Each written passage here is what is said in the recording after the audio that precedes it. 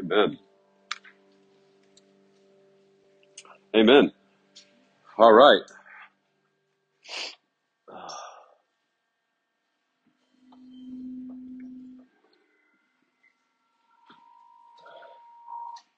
That's loud. Oh, there we go. Right. All right. All right. Welcome. Hey, my name is Caleb. This is your first time. Um, Welcome. This is part of what we do at RUF. This is our Wednesday night worship service, what we call large group. This semester, we're going to be working through the book of Galatians, verse by verse, chapter by chapter. With a 4-week hiatus in the month of February, we'll do a relationship series, something that I know is on y'all's minds as you're in college. And so part of RUF, we're somewhat required to do it every 3 or 4 years. And so we'll spend the month of February talking about marriage, dating, singleness, and friendship. And so we'll do 3 weeks and then go back and resume our study through Galatians. Just another reminder, please, if you came in late from the game or something, scan that QR code. In there, you'll find a sign up for bowling so we can get a head count of how many lanes we need to reserve. But most importantly, sign-ups for small groups, which will begin in a few weeks, led by both students, and then a few options led by our staff. Let me pray, and then we'll read our passage, which you'll find up on the screen or also in the bulletin, and jump in. God, we do now come to your word. Maybe for some of us, come to it with fresh eyes, come to it skeptical. Maybe we come to it knowing that it's the words of life, and we need you to speak and breathe and encourage and strengthen. Lord, many of us come into this room disrupted. Would you use your word tonight to comfort those? And many of us come into this room far too comfortable. And I ask that you would use your word to disrupt them. We love you. We pray this in the name of Jesus. Amen. Galatians 1, verses 1 through 9. Paul, an apostle, something that we'll talk more about next week, what that means. One, not from men nor through man, but through Jesus Christ and God the Father who raised him from the dead. And all the brothers who are with me, to the churches of Galatia, grace to you and peace from God our Father and the Lord Jesus Christ, who gave himself for our sins to deliver us from the present evil age, according to the will of our God and Father, to whom be the glory forever and ever. Amen. I am astonished that you are so quickly deserting him who called you in the grace of Christ and are turning to a different gospel. Not that there is another one, but that are some who trouble you. There are some who trouble you and want to distort the gospel of Christ. But even if we or an angel from heaven should preach to you a gospel contrary to the one we preached to you, let him be accursed. As we have said before, so now I say again, if anyone is preaching to you a gospel contrary to the one you received, let him be accursed. Yesterday, I was standing in line in Akak at Seoul. Not sure your thoughts on it. I think its name should be Average Burrito Place. It feels like the lost black sheep relative of Chipotle and Qdoba. But anyway, I was there, and I noticed the workers were bickering amongst one another and kind of gossiping about someone else, someone that they clearly were upset about. Not in a great mood. And, you know, it's not like I'm free from this. It's not like, don't hear me say that. Don't hear me passing judgment on them. In fact, right now, I just started this kind of curriculum, this discipleship curriculum that I'm going through with my wife, and also we have a mentor walking us through it. And one of the assignments that we're doing this week is called the tongue exercise. And in essence, it is trying to help you examine and stop doing, you can't do the following for 1 week. No gossiping, no complaining, no criticizing, no blame shifting, no defending yourself, no boasting, and no lying for 1 week. Not good. Have not done too hot. So don't hear me say, I'm hearing them bickering to one another, and I'm very similar to them. But as I was listening to them and just kind of seeing the negative disposition and the negative tone that they were espousing, my mind kind of went a million different places, and I walked back after getting my burrito, walked back to my office, and just thought about this fact of like, man, this is it. This is us. This is who we are. It's much easier for us to complain. It's much easier for us to talk bad about someone than build them up. It's much easier for us to blame others for our own frustration and sadness. It's much easier for us to have evil in our heart instead of love. It's much easier to be apathetic and hardened towards others. It's much easier to just live for ourselves and our fame and our success. It's much easier to reject than to forgive. It's much easier to backstab than build up. It's much easier to lie and to fake it than be honest and authentic. This is us. Those people represented was a mirror of who I am and who we are. I've thought about this, of just how privileged we are, everyone in this room. We have so much stuff. We are the minority even here in America. You're going here to a private institution, getting a top-notch education that most people in this world would die for. You carry around phones where you can connect with friends overseas and buy anything that you want, perhaps on your parents' credit card, and have it delivered to you in the next couple of days, all while laying in bed. We are an unbelievably privileged people. Yet, we are sad, we are lonely, we are unfulfilled. We're clinging on to anything, any narrative, any news story, any friend, any boyfriend, any girlfriend, anything that might give us a slight bit of hope that things are going to get better. In other words, we are lost. You and I live in a world, this is Paul's argument, we live in a world that is lost. We complain, we bicker, we gossip, we're angry, we're negative, we're privileged, and we're ungrateful. Atheist and author David Foster Wallace, the weeks leading up to his tragic suicide several years ago, he said these words, commenting in an interview of a new book that he had published right before his death, commenting on secular society surrounding him. And here's how he comments on his own crew. He says, there's something particularly sad about us, something that doesn't have very much to do with physical circumstances or the economy or any of the stuff that gets talked about in the news. It's more like a stomach level sadness. I see it in myself and my friends in different ways. It manifests itself as a kind of lostness. Whether it's unique to our generation, I really don't know. It's a real American type of sadness. Here I am, white, upper middle class, obscenely well educated, have had way more career success than I could have legitimately hoped for, and I'm sort of adrift. And my friends are the same way. Some of them are deeply into drugs. Others are unbelievable workaholics. Some are going to singles bars every night. You can see it played out in 20 different ways, but it's the same thing. I get the feeling that a lot of us privileged Americans, as we enter into our 20s, have to find a way to put away childish things and confront stuff about spirituality and values. I don't know if that resonates with you, but our passage tonight, Paul makes sense of this, and he invites us into this life with Christ, a life where we can find joy and satisfaction no matter our circumstances.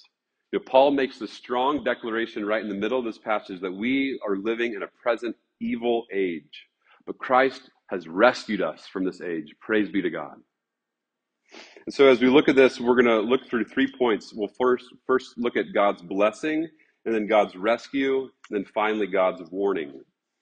All right, so God's blessing. A few weeks ago, at the end of the year, I was meeting with a really wealthy man.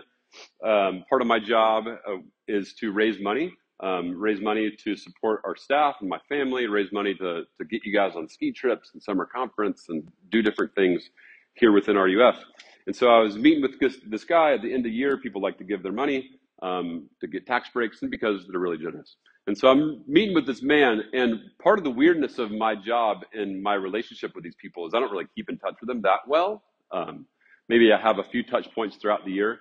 And so I can go months on end without really talking to these people. And so there's a level of anxiety, definitely meeting with really wealthy people. Like, hey, do you still like me? Are we still good? And so I really did go into that meeting thinking that I wasn't going to get any support from him. And the time when the conversation came, kind of small talk was over, and I finally asked him, hey, are you going to be making a gift at the end of this year to RUF? And he said, Caleb, I want you to know how proud of you we are and how much my wife and I, we love you. And not only we're going to make a gift, but we're going to make the biggest gift that we've ever made. And like hearing these words of validation, hearing these words of assurance calmed every bit of anxiety that was within me. To hear these words of love and support, it changed my whole posture, changed my whole dynamic. In every one of Paul's letters, and there's 13 of them, and you can go read this. I was going to put some up on the screen, but it got repetitive. He introduces himself the same way, and he gives us words, the same two words, directly from God. And they were, yes, for the church in Galatia. And when he says it to Corinthians, it's for the church in Corinth, and et cetera, so on. But they're also for us who are reading these words 2,000 years later, who have faith in the Son of God, that he is the Messiah, according to the scriptures, according to the will of God, who was raised from death. These words are for us, and he declares to us, to you, something really authoritative and calming. It's the declaration of God's disposition and posture towards you. I'm not talking about his disposition and his posture towards you if you come into this place really cleaned up and on a good streak. I'm not talking about his disposition and his posture towards you if you're coming together having just absolutely killed it during Christmas break. Man, you devotion every single day. Man, I was just on fire. I'm talking about his disposition and his posture towards you who by faith cling to Christ. No matter where you find yourself tonight, the words from the Lord for you are grace and peace. Grace and peace from God the Father and the Lord Jesus Christ. Before Paul says anything else, and he has a strong tone here in a minute. Before he says anything else, before you read anything else, before you hear me say anything else, there's a message from God, and it's grace and peace to you. Think about the idea of a peace offering. When I put my foot in my mouth, when I say something stupid or do something stupid to my wife, when I'm offensive to her or rude to her, what do? Sometimes I swing by the store and I get some flowers.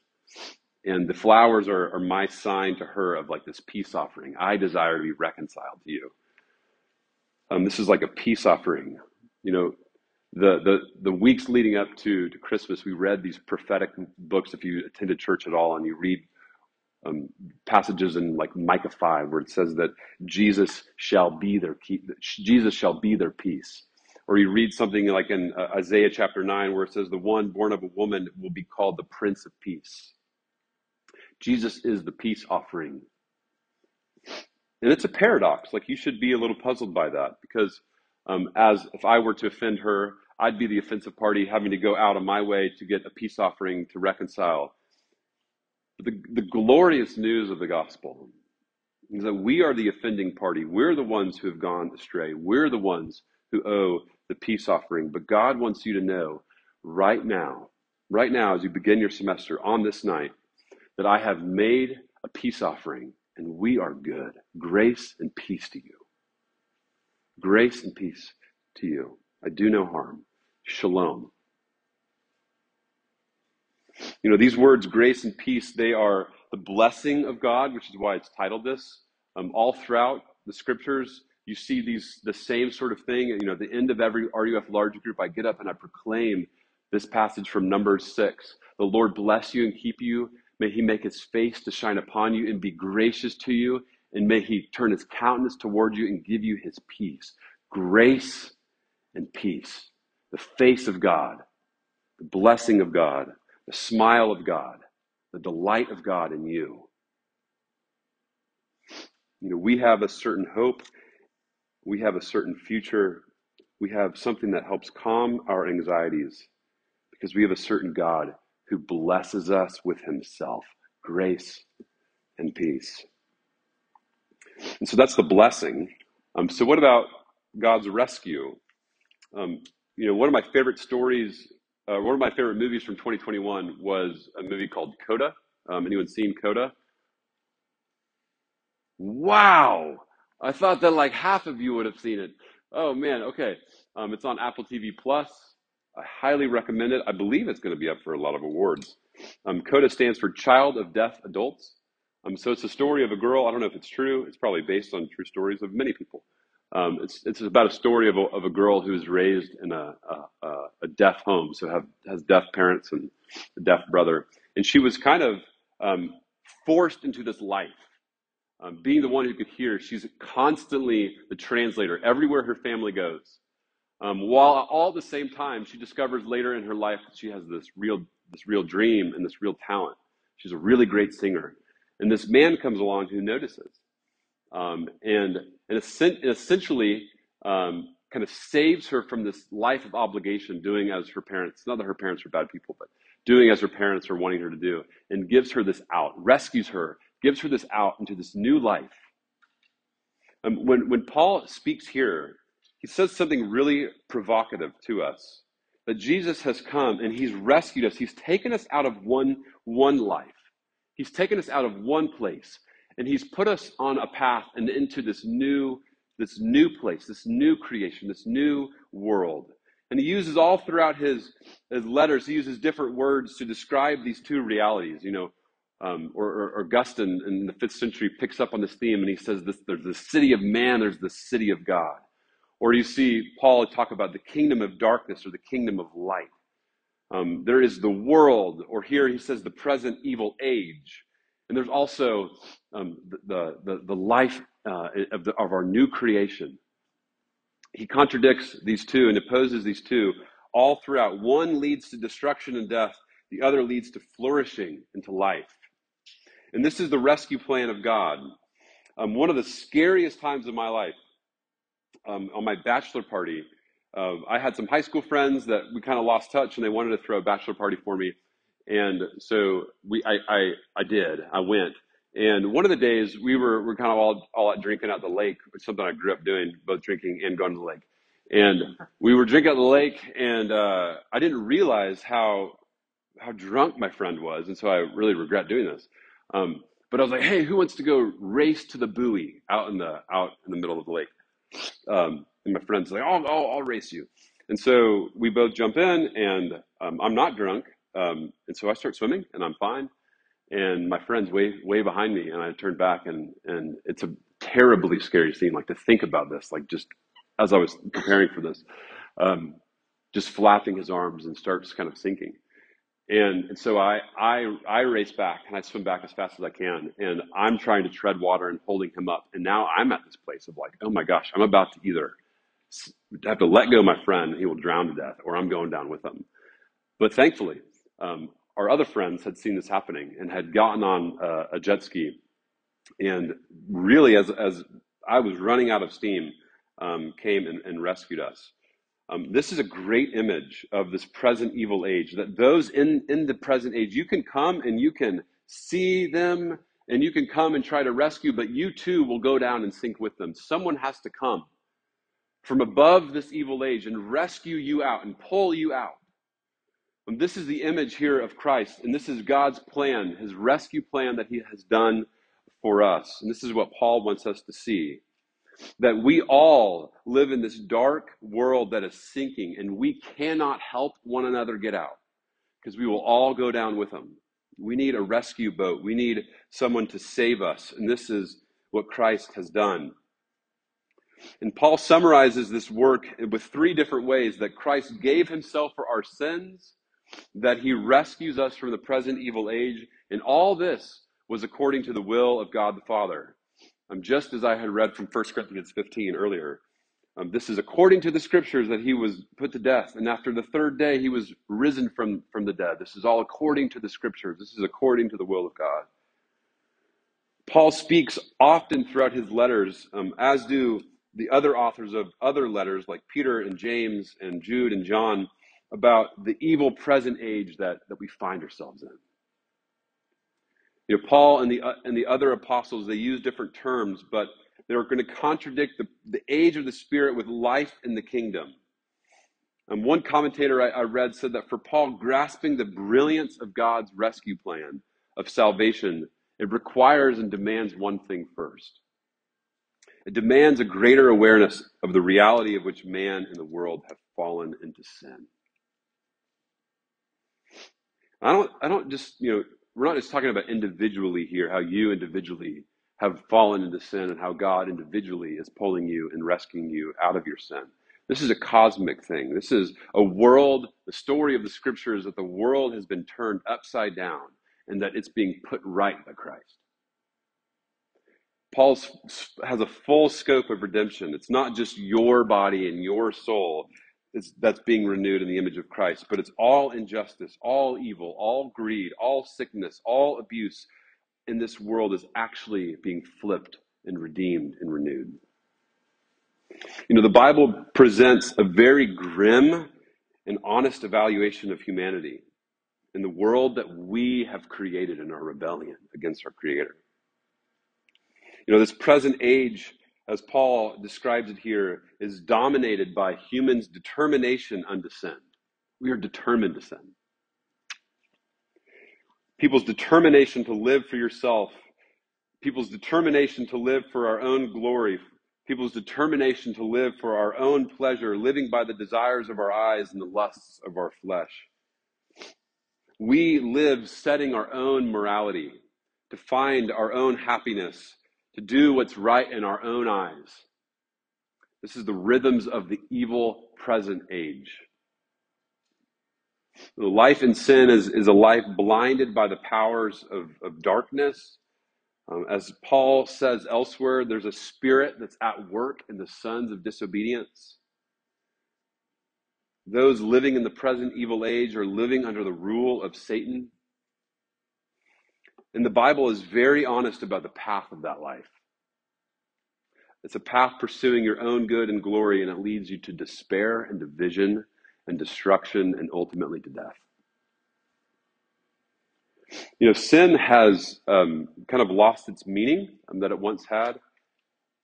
Maybe people didn't universally call it sin throughout the ages, but really up until a few decades ago, like you guys are growing up and are living in a society that's much different than the history of the world's ever seen. Most people in the world, across the world, knew that they were sinful, meaning that they knew that there was some sort of moral standard or a moral order out there given by some divine being of sorts, and that my emotions and my thinking and my actions, they don't necessarily line up with this objective authority. In other words, sin is defined as missing the mark. There's a mark that something out there is given, and I recognize it, and I recognize that I miss it. So I'm in sin, and therefore there's been for thousands of years a common understanding that I'm in guilt. I've gone astray from my own intention.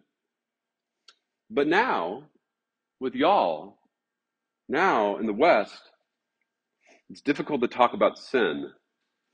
It's difficult to come to any agreement about sin. One of my favorite writers and thinkers, Tim Keller, he says this in a little booklet that I've been chewing on lately. He says, for centuries, Christians have been able to assume that everyone around them believed in a sacred order, a transcendent supernatural dimension of reality that was the ground of moral absolutes and promised life after death. All cultures believed in a standard of right and wrong to which human beings were obligated to conform, regardless of their feelings. They therefore also believed in objective guilt and sin, and that the problems of human life are solved when we connect to that sacred order rather than simply live for ourselves. Of course, Muslims and Hindus and Buddhists and animists disagreed, even violently, over what that sacred order was and rejected the Christian account of it, but everyone agreed that it existed, and we needed to find a way to touch it. But late modern culture is the first culture based on a rejection of a sacred order. In the name of individual freedom, today's society declares that there are no transcendent realities to which we must conform. Rather, we search inwardly and choose our own values and create our own meaning in life. Academic, artistic, and entertainment institutions teach that the only sacred depths are the ones found within. Indeed, if there is a moral absolute in today's culture, it is that we must not say there are moral absolutes, let alone a sacred order with which all people must align. Such statements are said to oppress people and limit their freedom. Past evangelistic strategies assumed that nearly everyone held this shared set of beliefs about a sacred order, that there was a God, an afterlife, a standard of moral truth, and therefore a sense of sin. We might call these the religious dots that evangelists could assume in their hearers. Evangelism was simply connecting the dots that listeners already possessed in order to prove the truth of the gospel. But today's culture believes the thing we need salvation from is the idea that we need salvation. If that resonates with you, and the claim of Jesus giving himself up for our sins to rescue you from this present age doesn't resonate with you, can I maybe offer a few challenges from Keller's booklet? He says, you want to be free, but you're not. Everyone, we must live for something. And outside of Christ, whatever you live for, whether that's a healthy body, whether you live to advocate for justice, whether you live for fame and recognition, success and happiness, whatever it is, even if it's a good thing, whatever you live for, if you think that it will make you free, it will actually enslave you. And it will turn your heart and your mind inward, and you will use and exploit others for your own fame and success. You desire unity and diversity, but the existential identity you seek is impossibly fragile. And it only leads to excluding others. It only leads to finding people who think and act just like you, the very opposite of diversity. And the deep satisfaction you seek, it's elusive and it cannot be found in this world. And the reason you're wired to live for something, the reason that you are wired to seek an identity, and you desire diversity, you desire satisfaction, is because you're created by a true God. And your failure to live for him is a violation against him, and your soul feels it. But the good news of God's rescue plan is that on the cross, Jesus gave up himself. He twisted the power that we thought, he twisted the way that we thought power worked, and he gave up himself for you. He used his power for the service to us in love, rather than exploiting us. He took upon himself the guilt in which you and I, in which those who live under the power of this evil age, with those who live according to the flesh and its desires, he took that guilt upon himself to bring us peace. And when we reckon with this type of love, when we reckon with this type of story, when we enter in and come to grips with this reality, we experience freedom and our hearts are changed forever. We find an identity and a satisfaction and a purpose like never before. This is God's rescue plan through the person and the work of Jesus. You think you want to be free, and so you seek and you search and you look for it everywhere, and it will not free you. As Paul will later say in Galatians 5, and as we sang earlier, it is in Christ that we are free, for freedom's sake. This is his rescue plan. And so what's his warning? And just a few thoughts here, and then we'll wrap up. The second half of Paul's letter is pretty intense. He's astonished. And we'll spend time kind of throughout the course of the semester really hitting on what was he so upset about? What was it that the people in Galatia were doing? How is it that they were abandoning the gospel?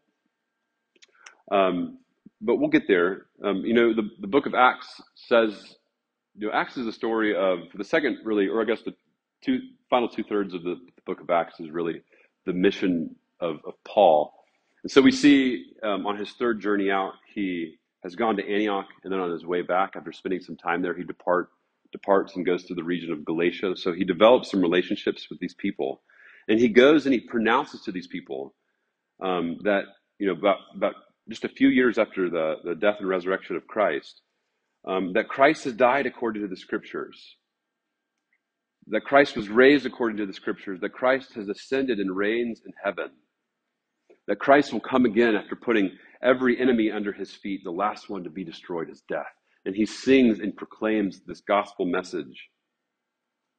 In other words, he proclaims that living in this evil age will lead us to condemnation and destruction and death. But Christ has rescued us, is renewing all things. This is the message that he proclaimed in Galatia, and he left. And he gets wind from his friends. He gets wind that they've abandoned this gospel for another gospel, which he says is no gospel. It's no good news at all. And so we'll flesh out exactly what was going on, but essentially, the people in Galatia were doing a few things. They were looking to these external markers, these outward markers, these works of the law is one of the terms that he uses. Whether that's circumcision or the diet that these Jews would take up, the cleanliness laws that they would follow, the way that they would dress, their observance of the Sabbath, the observance of these annual ceremonies. They would look to these external things to give them a sense of identity as God's chosen people. And they forced the Gentiles who'd been brought into the fold of God to act the exact same way that they were acting, to observe and to dress and to eat the same way that they were doing. And Paul is angry. You've abandoned the gospel when you do this. So this is one of the things that was going on. And the second thing that was happening, and Paul will elaborate on this throughout the letter, he says explicitly, what began in you by the Spirit are you now perfecting in the flesh? The salvation that came to you by the Spirit, are you now adding to that completed salvation through your works? This is what they believed. They believed that salvation was theirs by grace and that they were to finish it out. They were to work blood, sweat, and tears. And this is the lie that seeps in, that God is for me and he has saved me and I've got to keep it up. It's dependent upon my faithful obedience. This is no gospel at all. And this is Paul's warning. This is God's warning that whoever buys into that gospel and whoever teaches such gospel, let him be accursed. Let him be condemned. You are stealing from Christ. And so the question for you is this. Have you latched yourself on to some form of Christianity that runs contrary to the gospel that's been proclaimed and believed for 2,000 years? Are you running yourself into the ground, trying to seek freedom, seeking an identity, seeking someone to see and say that you are enough and that you are valued? The gospel call is to repent and believe the gospel, that you are free in Christ. That you are his with an identity that stretches beyond the 60 years you'll live here on earth. That you are enough, that he is satisfied, that he is pleased, that he has rescued you, and his face looks upon you with grace and with peace because of the finished work of his Son on your behalf. Let us pray and sing our final song. God, we do proclaim the goodness of your Son and his work for us. We thank you that you have rescued us from this present evil age and brought us into the light. That you have saved us from a path of destruction. That you've made us aware, that you've enlightened our eyes and our hearts. And that you've given us a new song to sing, a new life to live, a new hope to have, a new community to live with, a new purpose, a new joy. We thank you that you have done these things for us. I pray particularly for those who are facing difficult circumstances, that you would meet them in those places, that you would meet them in that sadness, that you would meet them in that despair, that you would surround them with your people, and that you would point them to your Son, who reigns and who rules and is coming again. Lord, we love you, and we pray this in the name of Jesus. Amen. Let's stand and sing a final song.